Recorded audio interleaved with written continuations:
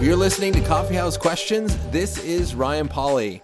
Thank you so much for downloading and joining the discussion today. It should be a fun one, as we're going to have two topics to discuss. The first one is actually what happened at Azusa Pacific University recently and talking about what's going on there. And then secondly, I'm going to be responding to a listener question. I had someone send in a question on where do rights come from, and they sent this in on Instagram. And so we're going to be talking about these two different aspects. And joining me for today's discussion is Neil Harden. Neil, thanks for joining me on the show. Thanks for having me. And you are a regular. You've been on a few times. This is true. And it's a little bit more difficult now because if you follow Coffee House Questions for some time, then you know Neil was my roommate. And so when I wanted him on the show before, I walked about 5 feet down the hallway, knocked on his door and said, "Hey, Neil, do you want to join me on today's discussion?" And he mostly obliged. Now we are no longer roommates, and so it's a little bit more difficult. But I'm glad that you're here, Neil. Glad to be here. And life is going well with your classes? Yes, I'm graduating this May with my MA in theology and hoping to continue doing on more things as the future goes on. And I know you're looking at PhD programs. Was there one in particular? Right now, I'm favoring the PhD program at Wheaton because it's fully funded and there's a professor there, Mark Cortez, that I would love to study under. And what would be the specific emphasis, if you have one? Christology and sexuality. Awesome. Wonderful. Yeah. Well, I'm looking forward to today's discussion. I also recently, just yesterday, put out a YouTube video that you can find if you go to youtube.com and then type in Ryan Pauly. As I've mentioned a few times, I put out videos and almost daily videos answering questions that my students have.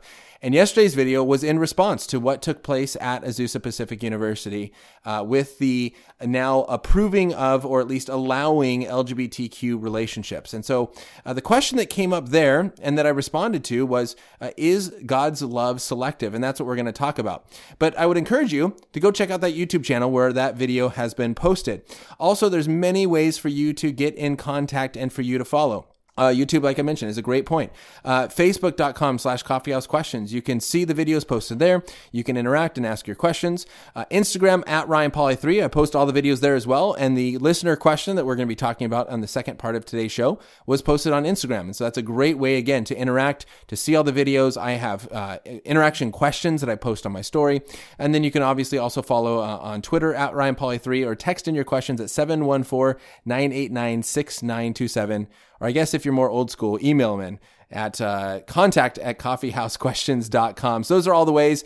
And then again, if you are listening on iTunes or any podcasting app, I'd love for you just to head over and click those stars. A higher rating helps this be more available and visible to more people. And so if you enjoy it, I would love for you to take that quick moment to go over there. You don't even have to write a review. Just hit those stars and rate it, and that would be much appreciated. If you want to leave a review, you can definitely do that as well.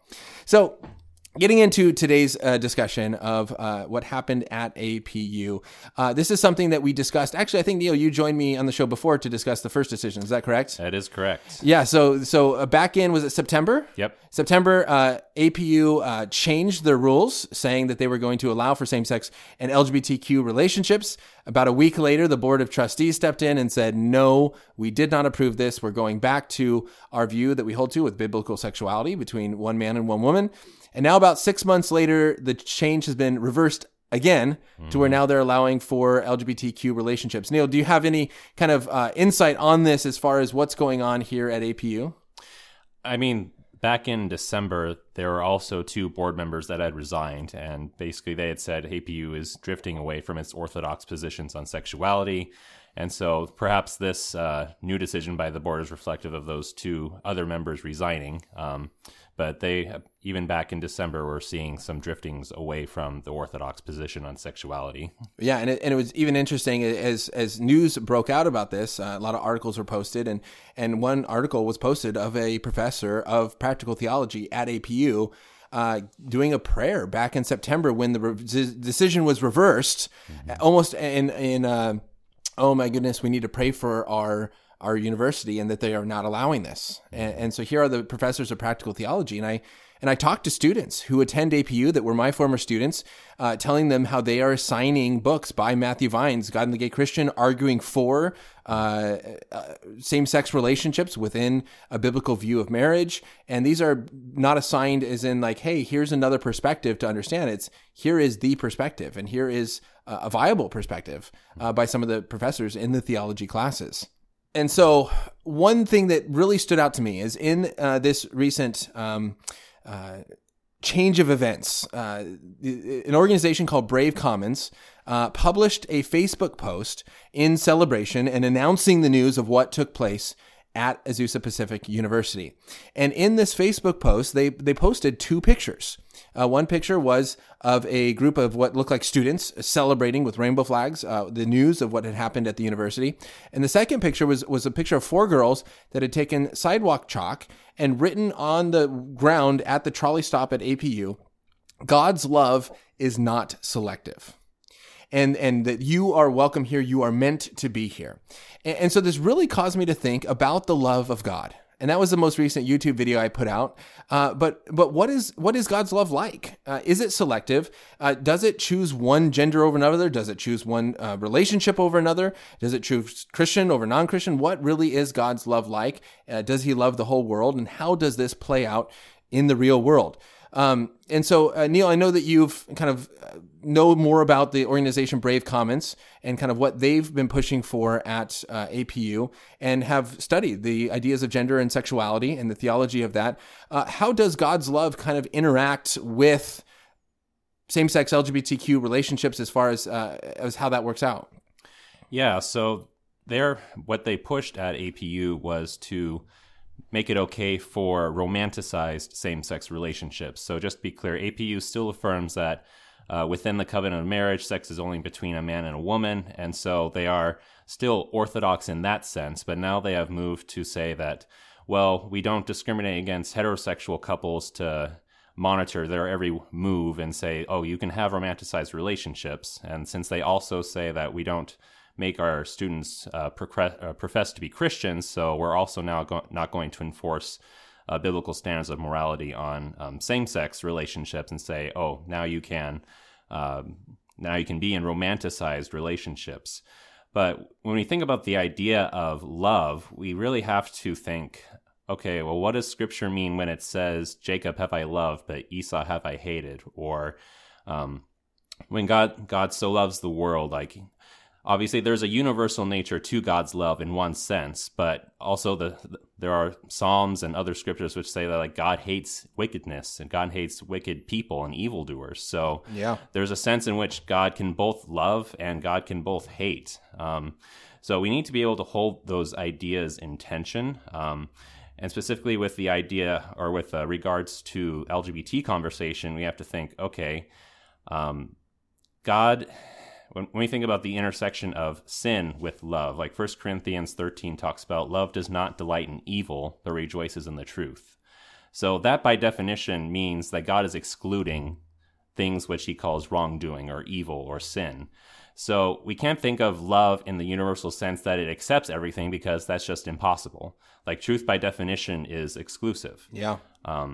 So it's not a matter of whether they are including everything, because even they would say, oh, we're not we would never affirm things like pedophilia, or we would never affirm things like I don't know, bestiality or other incest. Things. Yeah, or anything like that. So even they are saying that love has limits. Yeah.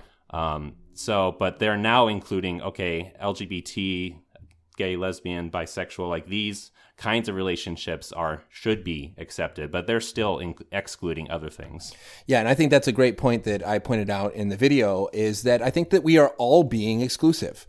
We are all being selective. And I think it's a very surface level statement to just say God's love is not selective. And we should ask the question, well, what do we mean by love? And I think you just pointed out there that has a much deeper understanding than maybe most Christians understand. We stick to the very simple to understand scriptures of that God so loved the world that he gave his only son for us, that God is love and he has commanded us to love. But then we kind of overlook the scriptures, as you mentioned, that God loved Jacob and hated Esau. The Psalm 5, where God hates evildoers and he abhors the wicked. What do we do with this, and how do we reconcile it? And so hopefully this will be kind of the topic of future discussion here on the podcast. But I think it's simplistic to just say, well, God's love is not selective. Well, what do we mean by love? And then also, what do we mean by selective? Is it wrong to be selective? Well, and everyone is being selective to a degree. And I think the question really is, are we being selective based on knowledge or based on preference?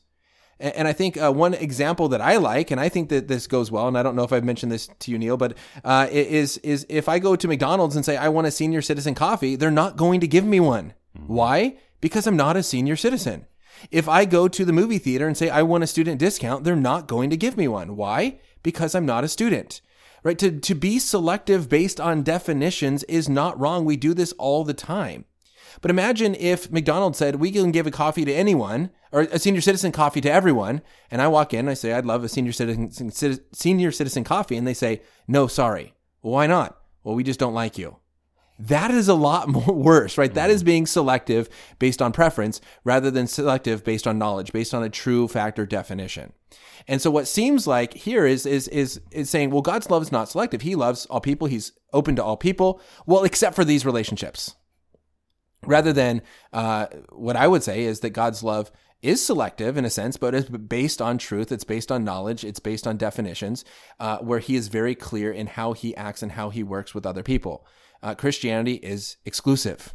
It makes exclusive claims. And this is one of the problems that I think that our culture has with Christianity, is exclusive, the exclusive nature of it. But all religions and all views are exclusive. Even the inclusivists say that exclusivists are wrong. Mm-hmm. And so this is something that really needs that discussion. And it's difficult when it comes to aspects of gender and sexuality. Something that we hold very dear to our being, very dear to our emotions and who we are. And so for someone to say that you're wrong, that hurts a lot more than if you just say, 2 + 2 is 6 because you're a kid and you don't know, and someone says you're wrong. It doesn't really attack the very nature of who people view themselves to be. Mm-hmm. Yeah, and we have to keep in mind in this whole discussion that God's not excluding LGBTQ people because he's trying to pick on them in particular.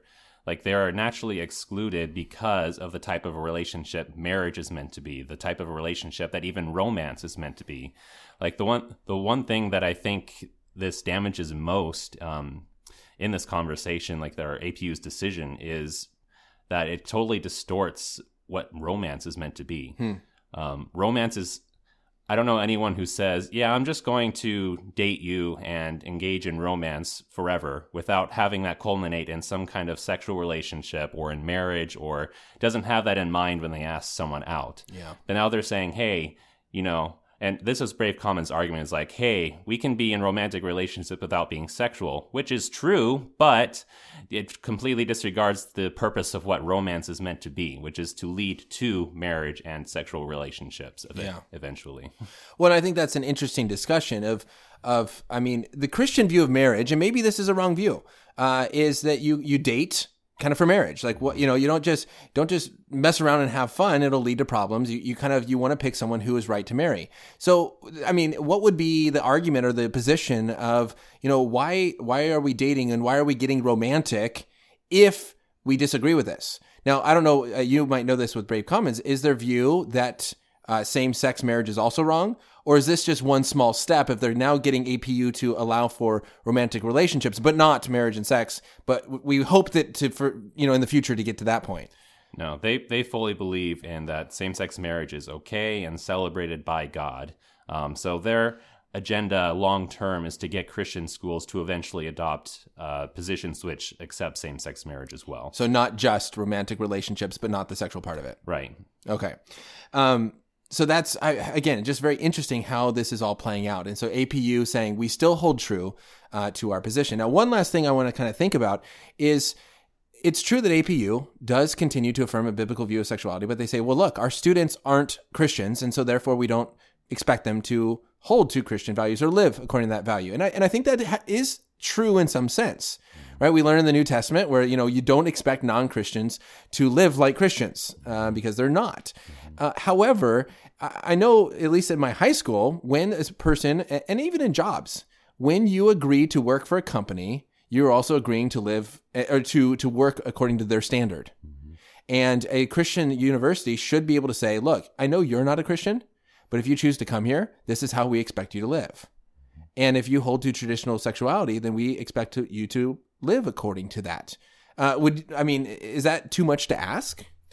I mean, I don't think so. Businesses and schools should be allowed to uphold a code of conduct that they want their employees to abide by, and even their students. Like, no one is forcing them to work for that employee, and no one's forcing them to go to that school. It was their choice to go there. So when they are choosing to go there, they are also choosing to abide by the principles that they hold to. Yeah. It's kind of like I worked at a hotel and they made you shave every single day and it was miserable. I hate shaving. That's why I have a beard right now.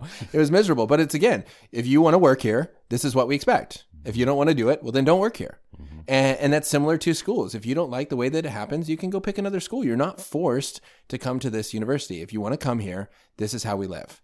And I think it even relates to my school where my students are not Christian, and they go, I don't think that we should have to take 4 years of Bible. This should not be mandatory. This should be an elective. Okay, I'm glad you think that, but we do think this is necessary. We do think this is important, and our rules are that you take 4 years of Bible. So if you want to come here, you're going to take 4 years of Bible class. And this is an agreement that you go into choosing to come to this school. So moving along, as we've talked about this, and again, I talk more about this in the video. You can go check it out on the YouTube channel. Just search Ryan Pauly there. But this kind of goes into of what are the rights? What rights do we have? And this gets into my listener question. So I'm going to read this message actually from Ryan. This is a real Ryan. It's not me posing as a fake question. This is another Ryan. It's Ryan D, as he described himself here. So here's what Ryan D says. I've been listening to the podcast for a while, and I really appreciate the work you put into it. It has helped guide a lot of thought about how to approach difficult topics with my secular friends. Recently, a good friend of mine who is adamantly not religious and I discussed what makes a human right and what body grants human rights. We ultimately agree to disagree. I propose that human rights, namely life and liberty, were given by God, and an infringement of those rights was punished and forgiven by God. He stayed on the side in which human rights do not exist because humans, as evolved animals, have no inherent entitlement to anything, and that rights were only as good as the granting government. That's the long way of me introducing the question. What are basic human rights? Where do they come from? And how can we have this conversation about human rights with the secular world? It would be awesome if you could tackle this on the podcast. So here we are tackling this topic, and I got Neil to help me tackle it. But first of all, Ryan, thanks for listening to the podcast. I'm really glad that it has helped you to address some of these difficult conversations with your secular friends. That's why I do it, and I'm glad to hear that some people really are appreciating it and it's helping them. So, Neil, maybe I'll start with you. Where do rights come from, and what are basic human rights? Yeah, well, I'd say the listener who wrote in got it right and say that rights come from God. And that has to be where rights come from. Otherwise, they end up being meaningless, in my opinion.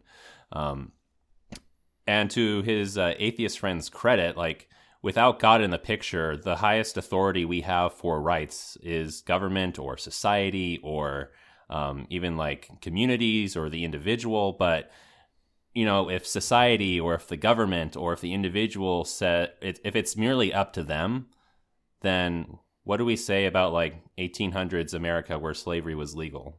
Where do we put oppression of women? Where do we, all these things that throughout history have been approved of by society or even by governments or by clans or tribes or individuals? Like, how do we call those things wrong? Or how do we say that we violated someone's rights if those things are simply grounded in the fiat of the government or these other things?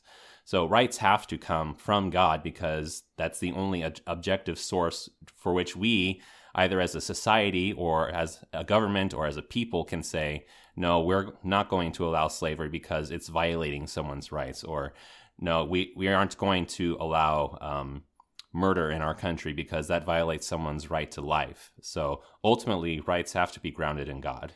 Absolutely. And I agree in the sense of, yes, the rights in which we experience and see have to come from God. But I would say that your friend, the non-religious friend, is 100% right. And this really is a debate between worldviews. The secular worldview says God does not exist, therefore the highest authority, as he mentioned, is the government, and therefore human rights don't exist. There is nothing above the government. And that's where Neil made a really good point in response. So the question was also, how do you have a conversation about human rights with the secular world?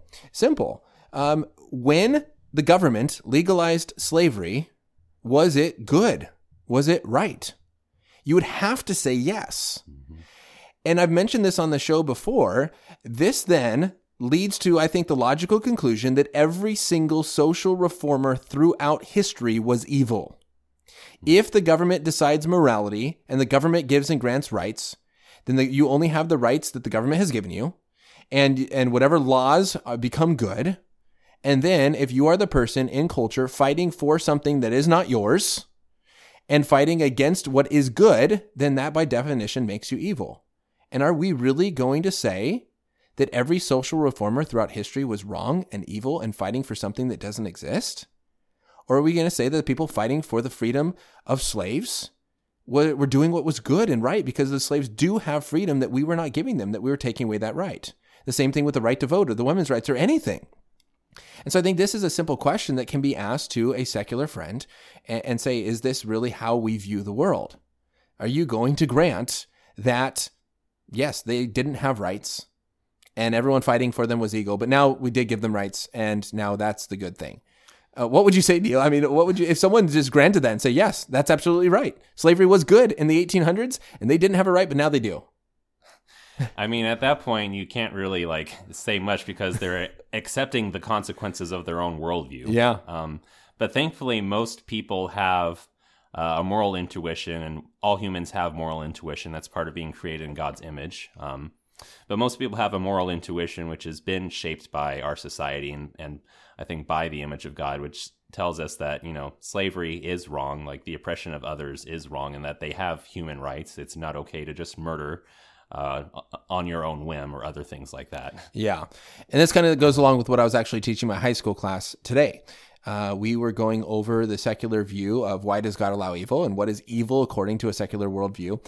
And I think the famous Richard Dawkins quote is where he kind of lays out and says, look, the world that we see, and this is not a direct quote, but this is my remembering from, my version from memory, but the world that we see is one that we would expect if at bottom there is no design, no purpose, no evil, and no other good, nothing but blind, pitiless indifference.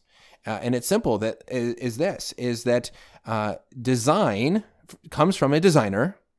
And when something has been designed, it is designed for a purpose. So design then leads to purpose. And how should we live? And when you have purpose, now you know if what you are doing with that thing is good or bad. And so it's simple. You can use any object, an iPhone. How is an iPhone designed? Well, it has a screen and it has a button and it has a microphone and a speaker and a camera. And so what is the purpose of an iPhone? Well, Apple made it for the purpose of communicating and talking and contacting and taking pictures of life. Now, what is a good use of the iPhone? Doing those things. What's a bad use of the iPhone? Using it as a hammer, right? And the example can go on. You have a coffee mug. How is it designed? Well, it has thick sides and it has a handle. So what's the purpose? Holding hot liquid. That's why it was designed. So what's a good use? Putting hot liquid in it. What is a bad use? One of my students said, smashing it over someone's head. Yes, that would be bad on multiple levels, but we can do this. And so the simple thing is what Richard Dawkins is saying is this, is if there is no God, if atheism is true, there is no God, therefore there is no design of our universe, which means there is no ultimate purpose. And therefore, you cannot compare. What are you going to compare to? If a good thing is going and using something for its original design, and bad would be going against the design, how then do we define the word good? Good simply just being what we like and don't like. Now, oftentimes people try and sneak morality in the back door, and they go, well, good is helping people. Well, now you're saying the purpose of life is to help people. But there's no purpose if there's no design. If we're not designed to love people or designed to do that, then this is just coming from our evolution. It's just coming from our being. And evolution in science is descriptive, not prescriptive. It describes what is, doesn't describe how you should be, right? Science simply says when you put a knife in someone's body, it will make them bleed. It doesn't say whether you should put the knife in their body or not. That changes based on situations. If you're trying to kill them, bad. If you're a doctor, yeah, you can put knives in people. It changes, but science and your DNA cannot give that moral intuition. However, I think, and this is what I went over with my students today, that one of the most basic human instincts is to be able to tell right from wrong, I think.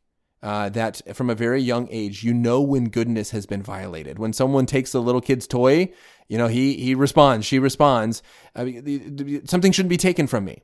And I think that to reject the idea of morality and rights, something that comes very basic to us, we just have a human intuition and knowledge of when a goodness has been violated, simply to hold true to a worldview that says that good doesn't exist and evil doesn't exist, man, that's a difficult thing to do.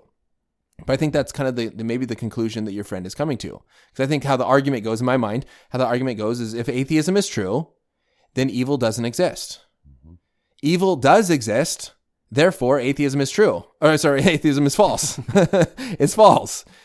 And so you either have to say, if you're going to say that atheism is not false, either one of your first two premises are false. And some people then go, well, evil doesn't exist. Evil isn't actually real. Rights aren't actually real. It's just a creation of the government. I don't know. I think it's hard to deny that. It's a basic human instinct. It's an understanding that we have to see rights have been violated. Yeah, you have to go through a lot of mental loops and gymnastics to deny even the very existence of evil. And that's what someone in that position, they'd have to come to that conclusion if they are saying that rights don't exist. Because if rights don't exist, then how can you possibly do evil against someone else? Because evil comes because you violate their rights and because you've taken something from them that rightfully belongs to them, or you've violated something that shouldn't have been violated. So it's a difficult position to be in. Absolutely. Well, let's take the last 3 minutes and let's answer his first question of what would you say are basic human rights? Do we have a right to healthcare? I know you've kind of written on the idea of healthcare. Do we have a right to, what do we have rights to? I would say first and most fundamental is the right to life. And I think actually the Declaration of Independence gets at least a good, under the rubric of life, liberty, and the pursuit of happiness. Those are pretty basic and standard. We could flesh those out into enumerating other things. The UN Charter of Human Rights is often looked to as a pretty good standard of these are fairly basic human rights. So whether that's the right to live or the right to not be enslaved or the right to be able to work for a living or other rights like that, then I think that's mostly a good list to look to.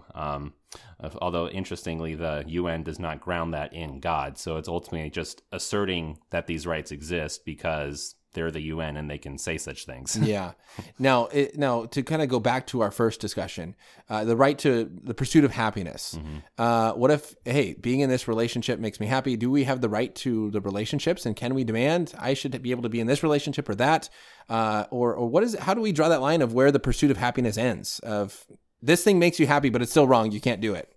Yeah, so we have to, the founders, when they used the word happiness, it wasn't just whatever happiness was relative to the person. They grounded that in a morality that ultimately stemmed from Christianity. So we can't say that whatever makes someone happy is therefore good, because we could look at someone like a serial killer who makes him happy to rape women, but we would obviously say that that's not a good thing to do. And so it's happiness obviously has its limits. Now, within a secular country like ours, we can't have that.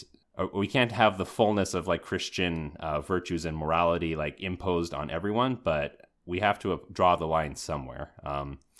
So I think there's good reasons that we shouldn't, or I should say, institutions like APU, for example, going back to that conversation, they should have the right to say, if you weren't going to this school, you have a right under the law currently to live the way you want. But if you're going to come to our school, then you need to uphold Christian values.